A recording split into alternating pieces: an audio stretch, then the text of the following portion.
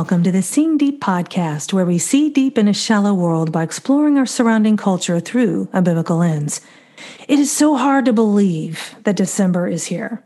I've been in a time warp of sorts recovering from COVID, and this is my first time recording for one of my podcast episodes, and what a fitting beginning.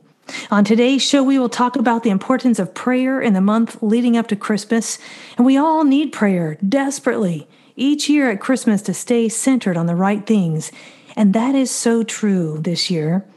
My guest today is Jennifer Elwood, a Seeing Deep intern and author of the new book, Counting Up to Christmas, 24 Gifts from the Gospel of Luke. For the past 10 years, she has read the book of Luke a chapter a day through the month of December. In celebration of a decade of this practice, she wrote a devotional to share with others her love of reading Luke at the end of each year.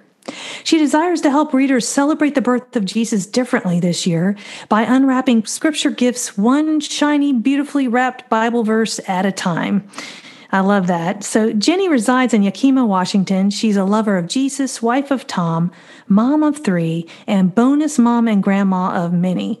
She enjoys opening God's Word each morning in a cozy chair with a rich cup of coffee. Welcome to the show, Jenny. Thank you, Denise. I am so glad to be here. Well, I am thrilled just to be talking to you because I've missed my ministry team as I've been just over here trying to breathe. It's like the minor things in life. Absolutely. I know. We have missed you a lot too. So I've got my coffee here and I am ready to go. So the scripture for this episode is taken from Luke 1, verse 10. And the whole multitude of the people were praying outside at the hour of incense. Wow, Jenny, you did it. Your first book is published. What an exciting moment for you. And I just believe God is going to use your book to help people maybe start a new tradition of reading Luke through the month of December. What prompted you to write this book? It's funny because, sometimes some of the best things that you do come out of accidents, right? Yes. So I began the process of this book the year that I forgot to begin Luke on time. So, it wasn't that I wasn't in the Word because I was actually leading my church in an online Advent study that year. I got to the point of about December 10th, and I realized how tough it would be to actually fit it in with all the other things that I was doing. And at the end of the month, I feel like the Holy Spirit used my little mistake to nudge me. And that book idea that I'd prayed about for years, and I felt like it should be a Christmas Bible study. So I asked the Lord when I should begin, and it seemed like the coming summer would be full of Christmas music. Wow, that's awesome. And you know what, too? We like to plan things perfectly out, don't we? So tell me a little bit more about this process. The day after Christmas, I sat down and read Luke in one sitting and realized that, this was something that I really need to share with people. So I got to June, and I don't know, literally 3 weeks before school ended for my kids, we decided to go to Disney World. And we live in Washington State, so we knew California Disneyland really well. Did not know Disney World at all, and it's so big. And so, this happiest place on earth actually ended up being kind of stressful because we're trying to entertain a 13-year-old boy, a 7-year-old girl, and a 3-year-old on her second week of potty training. And when we got ready to go, I in my mind, I thought, okay, well, I'm going to start reading Luke when I get back. But God had something else in mind. And when we were there, the kids were whining at me because I'd made a schedule and got the fast passes and all that stuff. And the kids were like, we don't want to do what you planned. We want to go to the other water park, Mom. And I was like, fine. We'll just do that then. Whatever. And I mean, what am I whining about? Go to an amusement park or go to a water park. What was I even fussing about? But I think I was a little just tired. So we walk into the water park, and there is Christmas music playing all day long. And I thought, okay, so God was like, he just showed up and decided to give me Christmas music in June. And so that evening, when I tucked into bed, I opened Luke 1 and I started reading Luke 1 every day. And by Christmas in July, which happens to be my anniversary as well, I heard Christmas music again in a medical office. And that night I started writing chapter 1. That's so awesome.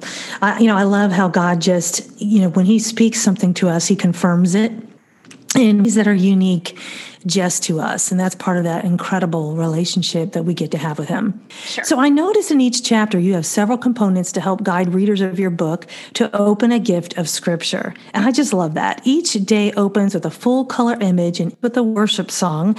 What prompted you to include these things? So, I can't think of Jesus in black and white anymore, not since I visited Israel. When I went there the first time in 2015 with Proverbs 31 Ministries, and then again in 2018 with a friend, we planned our own itinerary for that time around. The Bible came alive in full color with sights, smells, tastes, the feeling of different objects. I mean, all 5 of my senses are now ignited every time I open God's Word. So I want others to experience that, even if they've never been there before. So if you decide to read my book and listen to the worship suggestions and download the recipe book from my website and use it, you will engage all 5 senses as you count up to Christmas. Awesome. I love that. And that's so fun for all ages then, because kids really need sometimes different ways to learn. And I would say adults do too. We get so age-affected attention deficit disorder or something like that.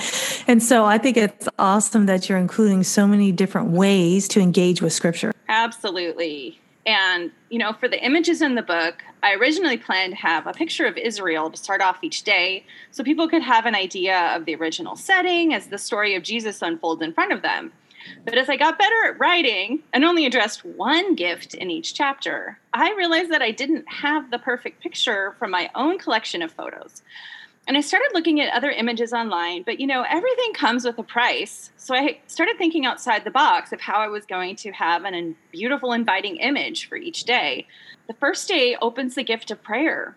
And originally, I wanted to show the Western Wall, which is the closest spot the Jewish people can pray currently at the Temple Mount.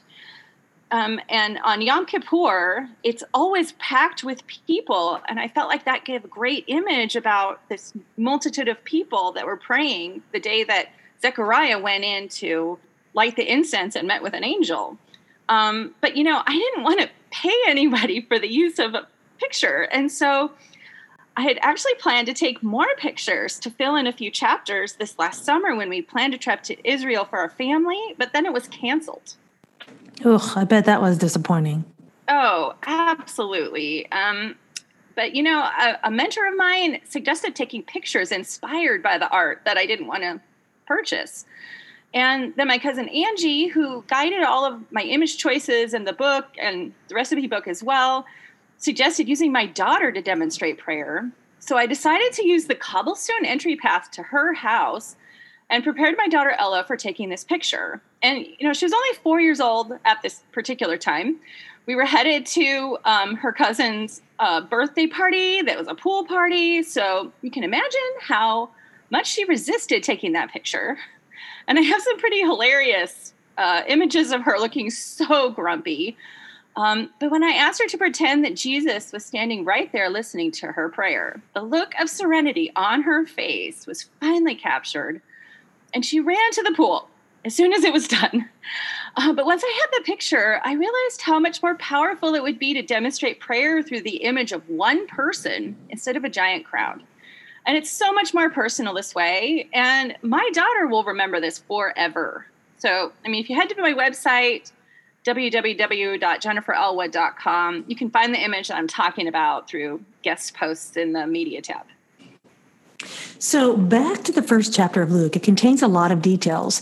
How did you decide to open the gift of prayer? Well, that's interesting because Luke 1 is extremely dense and there's so much that happens. But as I read Luke 1 over and over again, Luke 1:10 sparked a lot of questions. And the verses, and the whole multitude of the people were praying outside at the hour of incense. So outside the walls of the temple is Zechariah prepared to light the incense, an event specifically planned by God. A multitude of people were praying. And I spent time studying what the hour of incense was, how Zechariah was chosen for this task, and reasons why so many people were present that day. And as I studied this, I started to contemplate the prayers of the people gathered that day. They had been under harsh Roman rule for a long time. They hadn't heard a single prophetic word for about 400 years, and they were desperate for a Messiah to come. 400 years is a long time. I think about that sometimes. We try to relate, and I appreciate that you just shared that, to the circumstances of the people that we're reading about. It helps us to better apply it to our lives. So these people were gathered and praying in a massive crowd. Prayer was very important back then. Do you think we put as much emphasis on prayer in our culture today? No, but we should. As I studied prayer in this context, I realized how much we need to emphasize prayer in our lives. It's a gift from the Lord that we should be opening every single day. And aren't we feeling desperate for our Messiah, Jesus, to return? This year has been no joke, and I find myself longing for heaven more than ever. Prayer is our direct connection to the Lord, available to use at any time of day, and serves to strengthen our relationship to God. And as I considered how to open this gift in the book, I realized that also in this chapter, we have an example of powerful prayer. Mary's Magnificat is a beautiful prayer and the perfect model to set the tone for the month of December. In the first devotional of the book, my prayer is modeled after hers. And after that, I recommend taking some time in what I'm calling Christmas quietude for a few minutes to write your own prayer for the month. I love that. Can you read your prayer for us? Sure. I'll read Mary's prayer from Luke 1:46-55 first, and then I'll read mine. And Mary said, "My soul glorifies the Lord, and my spirit rejoices in God my Savior, for he has been mindful of the humble state of his servant. From now on, all generations will call me blessed, for the Mighty One has done great things for me. Holy is his name. His mercy extends to those who fear him from generation to generation. He has performed mighty deeds with his arm. He scattered those who are proud with their innermost thoughts. He has brought down rulers from their thrones, but has lifted up the humble. He has filled the hungry with good things, but has sent the rich away empty. He has helped his servant Israel, remembering to be merciful to Abraham and his descendants forever, just as he promised our ancestors." So good. And so here is my humble offering that mirrors her prayer from my life. My soul sings praise to the Lord. I rejoice in you, Jesus. I am fortunate that you look on my mess and have kind thoughts of me. I am grateful that you, Lord, are holy and mighty. You are merciful to every person who ever lived. You are mighty and strong, and your justice is perfect. Thank you for giving me a heart for the church and for the land and people of Israel. I worship you and am grateful that you are helpful and wise. Thank you for sending your Son so that all who believe will live with you forever. Amen. Such beautiful prayer, friend. And I think back at the prayers that we see in Scripture, because especially as you just shared beforehand, understanding what was going on helps us to understand that prayer with so much more depth. Can you let people know where they can find your book? Sure. My website, www.jenniferalwa.com, will take you to the Amazon link to purchase the book. It will also send you to the freebies, which includes a Spotify playlist and a free journal PDF if you chose to purchase the Kindle version. And if you subscribe to the blog, you'll receive the recipe book that I created that includes all of the recipes of foods I mentioned in the book, as well as some other family favorites and traditions. I also have a gift shop in there with true peace merchandise like ornaments, shirts, and yes, even masks. Because everyone needs a new Jesus-themed mask for Christmas this year, right? My fellow intern Tabitha created the graphic, and it is just simple and beautiful. There are also links to groups in Facebook and Instagram where you can engage with other people who are reading through Luke this year too. Awesome. And if you guys are listening to this episode and maybe you're saying, hey, it's not December 1st or after that, it's too late to get the book this year, it's not too late.